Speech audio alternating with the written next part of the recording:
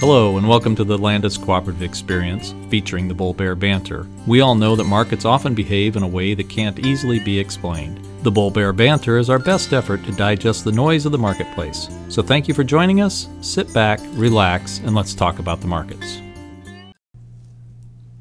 Hello, this is Cheyenne Dunham, and I want to welcome you to the August 30th episode of the Bull Bear Banter. Today, I'm joined by Tom Guinan, and he's going to give us a recap of the grain markets for the week. Sure, Cheyenne. On Friday afternoon, December corn futures finished a penny and a half lower at $3.69 3/4, but that is up 2 cents for the week. November soybean futures gained a half a cent today, up 12.5 for the week. Well, Tom, I don't know that I could classify anything this week as a big story. There are certainly a lot of little stories. It feels like the market is sort of in a wait-and-see mode. We're at the end of August, Labor Day weekend. My favorite sport of football is kicking off. Right your favorite there. Sport of football. The kids are back in school, and it seems like everyone has realized that harvest really is just around the next corner or two. We've seen an uptick of old crop movements for beans the last couple of weeks. Old crop corn continues to move off the farm. Bins are getting cleaned out and ready for another harvest. With that in mind, let's suspend the normal back and forth on bull bear factors, and I'll just have you cover corn and I'll cover beans. Sounds good, and I agree with you, Cheyenne. It's been kind of a slow news week this week. But let's dive into some of those things impacting corn. Earlier this week, the president announced that there would be a giant deal for the ethanol industry, and as of now, there are no details to be released and to be talked about. We've also heard that the EPA is going to relax methane rules on the oil and gas industry. That, along with recent waivers, certainly seems to be more positive to the oil and gas industry than to the ethanol industry. Meanwhile, we hear news of another ethanol plant closing down, at least for the time being. This one is also close to home, just north of the border in Winnebago, Minnesota. Some other corn news.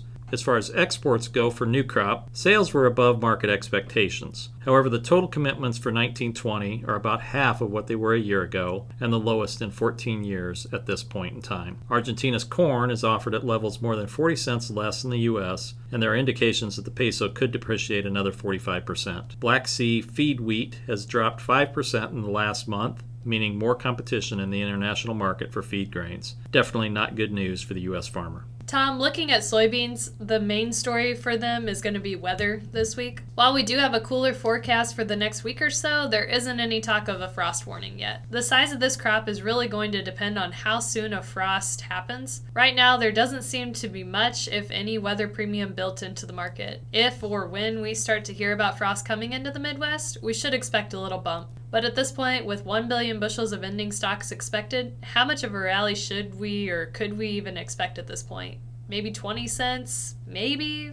I'm definitely not looking for $1. On the export front, old crop sales were a positive compared to expectations, as they showed about 3.5 million bushels of sales versus an expectation of 4 to 8 million in net cancellations. New crop sales show about 206 million bushels committed compared to 486 million at this time last year, with an average of 556 over the last 10 years. It could be another long year for the soybean market. As far as what to watch for in some upcoming events, the next WASDE report is on September the 12th. While this is not normally a big USDA report, this year, who knows? We've certainly seen a lot of interesting reactions to several of these WASDE reports this year. There are some private crop tours starting next week. As we mentioned earlier, we have one of our GMAs participating in one. It'll be interesting to get her take when she is back. These don't get as much press as a Pro Farmer tour, but many in the industry keep an eye on these private reports if and when they can learn of the data.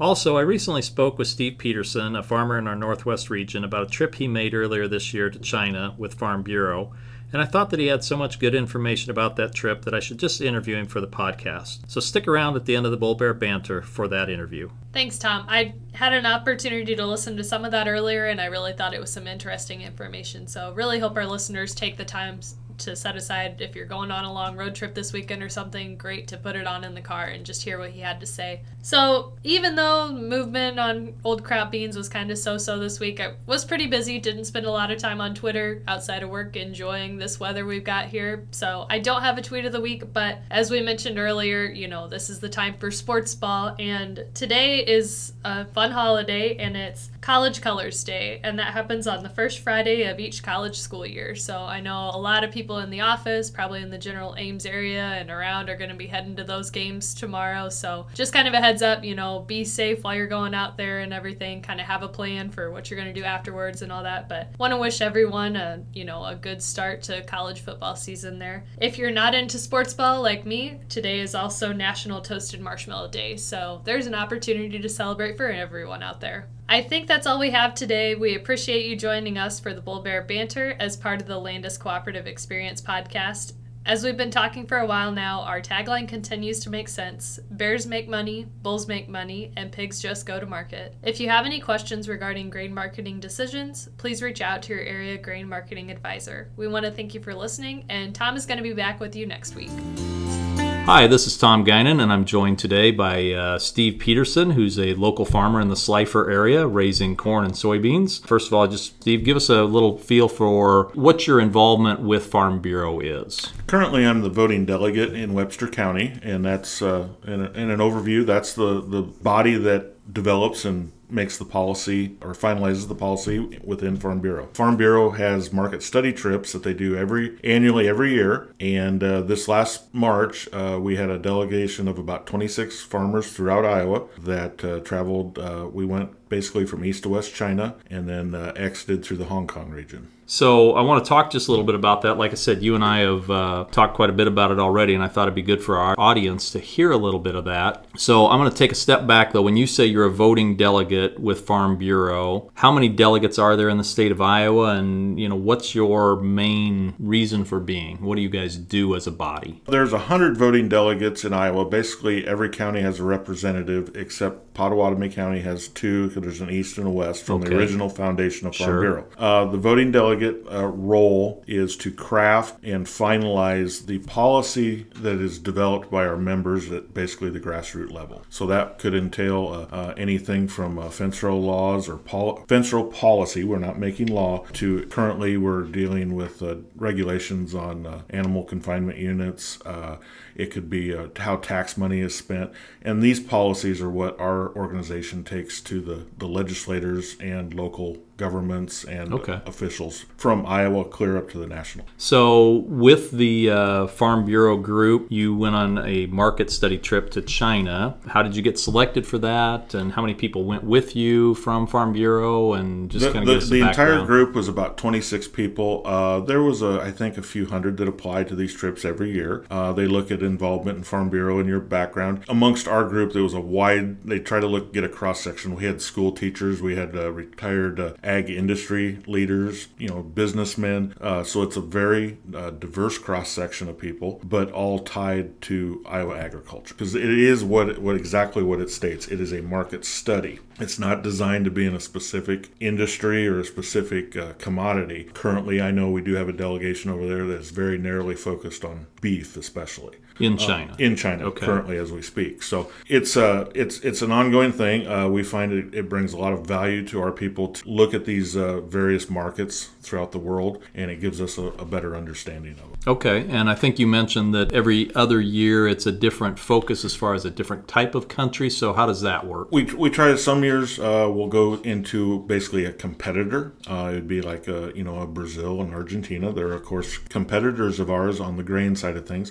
Some years it might be more of an importer, like Japan and some of those countries. So to give us different perspectives on world trade. So as you embarked on that trip, I want to kind of start with some of the basics. When you first arrived in China, what were some of the things you noticed right away? I mean, obviously, communist country and things are a little different there, but any similarities or striking differences that appeared to you that you might not have been thinking about as you walked into the country? The thing that was most apparent to me when I got out of the airport was the air quality. It is horrific. Pollution, as I know it here in Iowa, and specifically in the Slifer area, is almost non-existent. The odors, the toxicity of the air, you definitely felt it in your eyes and your throat. Throughout our travels, it was interesting to listen to China's desire to bring ethanol into their mix because of air quality problems. China is a unique country in that the government is communist and the military is communist, but the people basically exist under kind of an authoritarian law. And there's a very simple form of capitalism in that country. The people,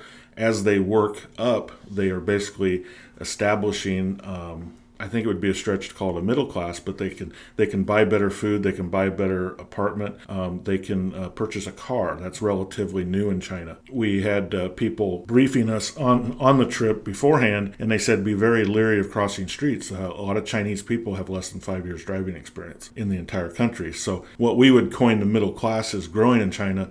There looks like new potential for markets like ethanol to help with the pollution, because that's obviously a big problem in the confined areas of China.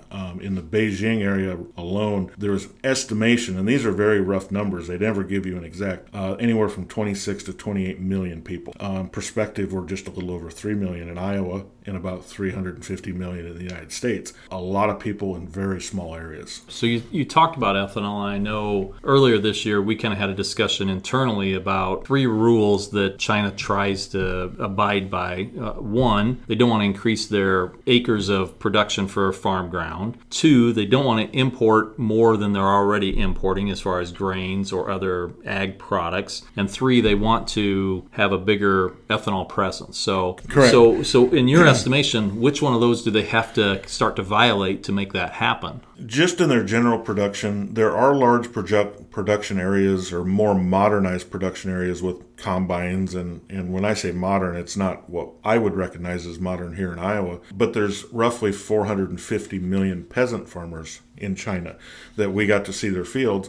And by the government gives them, I believe, approximately 0.4 hectares, which is a little short of an acre. Mm-hmm. So basically, there's 450 gardeners is what I would... 450 million. 450 million gardeners that are doing everything very primitively and mostly by hand. And they utilize everything from the tip of from the tassel to the root ball, and they use that for heat. And then they dry the ear. They pick the ear whole and they dry it on their roof. So it's a very primitive but vast agricultural presence. I questioned whether they could feed a modern ethanol plant with their production techniques, because as we all know, a lot of these industries need reliable and consistent supplies of corn. So it seemed a little disconnected to me that they could bounce right into a modern ethanol or any production facility without having vast quantities of corn available. And the question of, we all see in the news and the market reports of China's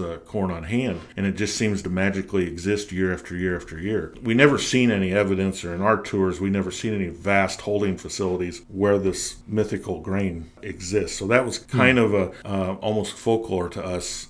We were hoping to see some of that, but that just we never witnessed any of that in our travels. So it's got to be just small holdings on, like you said, all these, 450 million farmers, that's a lot. That's more than the population of the U.S., like you talked Correct. About. That's, they're all holding 100 bushels. 200 bushels yeah. on their rooftops. Yeah. And, of course, it can't be held for an indefinite amount of time. So there's going to be challenges, but you're exactly right. There's going to have to be something in their mix to make that happen. On the same hand, they have the biggest indicator they've done is in their dairy industry, which we got a tour of several very modern dairy industries in different regions of the country. A few years ago, they had a scare in their infant formula with an additive that was passed through. Just like right now, they have African swine fever going through the herd. We were there in March, and that was kind of the pinnacle of the peak of the newsworthiness of African swine fever, and there was a lot of denial on the part of the Chinese. But similar to what we know has happened in the dairy industry, they have used that tragedy of 5 or 6 years ago to modernize their dairy industry. Their goal is to go to 4 or 5 big regional processors so that they can control quality, and they don't want any one industry to have too much control of the food supply. So they're diversifying. There were officials in China that basically said they would use the African swine fever to modernize the hog industry there also over time. About 95% of their hog herd is in backyard, small, primitive, again, herds. And they would use this current tragedy probably to do a similar model to the hogs, and then go to modern and try, like the United States has with very scientific feed allocations and, over what we had here 100 years ago. One thing we've heard, and we had Mark Cullen on the podcast a couple of months ago talking about his impression of China, and the thing that stood out to me was the difference between the U.S. and the Chinese as far as the pork they eat. The Chinese prefer fresh, where it doesn't bother us in the U.S. to freeze pork and then thaw it out and use it. So the reason that I seen, and we were very fortunate to stop into small markets, they do not have a lot of refrigeration capabilities at the local level. Small apartments there, that is not common. It would be equivalent to basically dorm room living, I think, is what an American could associate to how most of those people exist in very small rooms. Much like this office, there could be 4 or 5 people existing. So refrigeration, they eat very fresh food. That is also one of the things that we witnessed as African swine fever is not containable, because they transport live infected animals great distances and then harvest those animals basically on site almost, and so your contamination is definitely not controllable like it is in a modern American style production where we have confinements. If we had outbreaks, we would start locking those buildings down. Right. They are intermingling infected animals throughout the country, moving these animals, virtually making it impossible to quarantine for that style. But that is what they it's just the nature and the culture that it is. It appears to me if we imported pork into China, we're probably going to do larger primal cuts, and then they will process them more at a regional or local level. Oh, okay, yeah, that makes sense. But package like you would see in a Fairway or a Hy-Vee around here, it does exist, but that's not what feeds the bulk of the people. Right. So let's go back to the actual raising of hogs in that country. And again, help me if I'm wrong, but my understanding is it's similar to the corn farmer, the grain farmer. It's a very small operations. It's backyards. It's 1 or 2 per family member or per family that are raising those hogs. Is that kind of correct? It would be probably a little larger scale than that. It would be more what I would associate with how my grandparents raised hogs here in Iowa. Small herds, probably in the 25 head range. A few sows, and but very living history farm style production. Okay, all right. So I guess my point on that is the way they feed those hogs in those smaller herds might not be the scientific ration you talked about in the confinement, but maybe some table scraps and some other, just whatever feed they have available. Correct. And the table scraps is also one of the infecting causes of why the disease is spreading so uncontrollably, is that they are feeding pork scraps, which the infected pork doesn't affect humans, but it can affect the hog, and it can be passed through even cooked meat. Correct. So it's a cycle that historically they can't break. The thing that was very odd to us, though, the farmers really were not aware of any, because they are not told by the government. The people of China in their culture do not question what the government tells them. So whatever the government tells them is set in stone. They do not question it. So most of the farmers were not even aware of why their pigs were dying. They just knew that their pigs were dying and something's wrong. It's not like a Western country where they have news feeds and they can put panic into the population. Right. It is very, social media over there exists only as a site called WeChat, and that is similar to a Facebook style deal, but it's completely regulated by the government. Right. So the information flow, they don't have Iowa State Extension. They don't have a lot of the tools and the industry experts that American agriculture tends to rely on. Or even the private side of it. I mean, Correct. I know there's a lot of private companies there, but that information doesn't get down to that local level then. Exactly. Okay. One thing I'd heard earlier, and this is kind of where I'm headed to. We've been talking, and I've read some stories about this, that the soybean meal demand might actually increase a little going forward as China moves out of this backyard farming type table scrap thing, and they go into more of a confinement area where it's more scientific, and so the demand for soybean meal actually increases even if you cut that herd by a third or a fourth. It would appear to me if they modernized their pork industry alone, just looking at that sector, yes, you could see a definite increase for commercialized feed products, both soybean meal and even DDGs. So there could be a market to be had there and built in the coming years as this develops into a tangible direction for the Chinese agriculture. Sure, and certainly they've got a cultural shift that they have to figure out how to get through, and that could take, like you said, years. It's not going to happen overnight. Even if we solve this issue with China on trade, that's not going to increase. The opinion of our group as a whole going into this was, and for years, we've been told we sell 1 out of every 3 rows of our soybeans to China. It really appeared to us that the Chinese, we heard numerous times, the Chinese are playing chess, the Americans are playing checkers. They look at our country as a very immature young country. We're only a few hundred years old. They are thousands of years old. They take great pride in that. So in that mindset, and it seems like the Chinese have been less than truthful or sometimes a questionable trading partner. But it definitely appeared to us that we may have gotten comfortable or overplayed our hand with Chinese trade, as far as putting too much emphasis on them. That was kind of the easy path, and that's not blaming any one administration. It seems like it's been a progress that we've made over several decades, but it really appeared to us that we definitely need to emphasize on building new markets, not counting China out, but trying to work with China in a different direction and how we can be a part of that. So it looked to me like there's going to be some pain in the short term, and the short term for us is not weeks and months, it's years. But however, it looks like in the long run,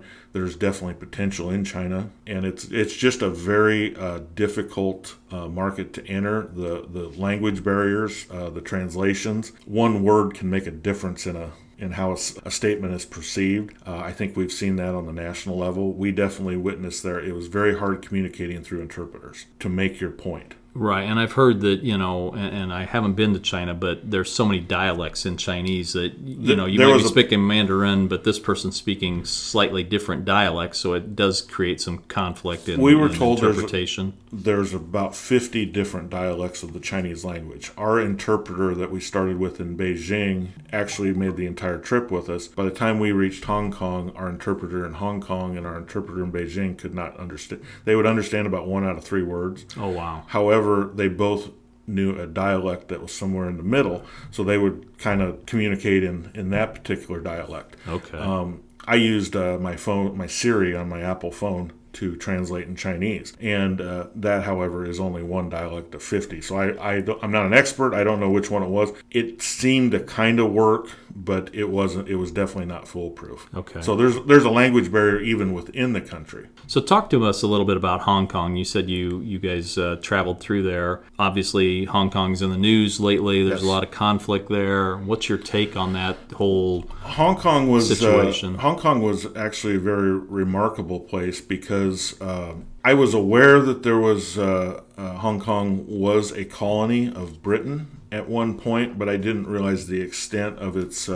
It almost acts like a separate country, and the Chinese definitely want it back. It seems to be a safe haven and a place where Chinese people or people with a little more, I don't know the right word, they will challenge government thinking where that is not allowed in China. So you might tend to get a little more liberal attitude about the government and policies in Hong Kong, and thus that's what we're seeing on the news right now. Taiwan is another instance similar in culture in Taiwan, and China definitely does not like to have people questioning what they're doing. It was interesting to find out in Hong Kong, the topic from a U.S. trade ambassador there was talked about the gray trade, and that was a term we had never really heard before, but they said to truly look at the imports going into China, you also have to include the imports through Hong Kong. You also have to include the imports through Vietnam. Those are legal international trade ports. However, those countries also have trade agreements with mainland China, and some of the products will flow through those legal ports and then go into China, thus circumventing possible tariffs and some of the retaliation prices that have gone on lately. So it then is coined gray trade because it is not black market, which would go through an illegal port. This is all above board, but it just happens to be kind of a backdoor into mainland China. So to look at China's true trade size, you a lot of times have to include those two ports or those two countries. Sure, and I know, from experience when the Chinese started to crack down on different GMO events in their DDGs, it really was interesting to see how the imports into some of those countries increased. Yes. Almost overnight, so just back to your point there. Right. So last topic I want to talk about, we talked a little bit previously, just the education system in China, totally different than the U.S. So just kind of walk us through how that happens and what happens for the life of a child as they're going through that education system. It was very interesting because most Chinese, we met an American businessman working over there in some fish farming, which again is another form of agriculture.